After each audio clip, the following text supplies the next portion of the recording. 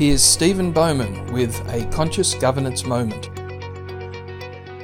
One of the biggest complaints that we always hear from directors when we do governance reviews is, I wish we were more strategic, but they're not willing to do anything about it.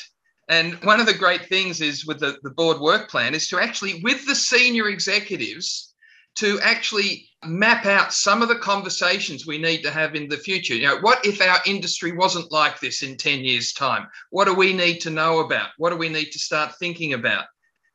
And you can actually map out 2 or 3 times a year. Here are some of the top level topics that we've always known we should talk about, but we've never actually made the time to do it.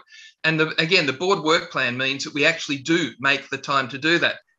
One of the biggest issues that I think boards need to take a look at is that often a board is looking for the staff, the senior execs, to provide them with strategic insights.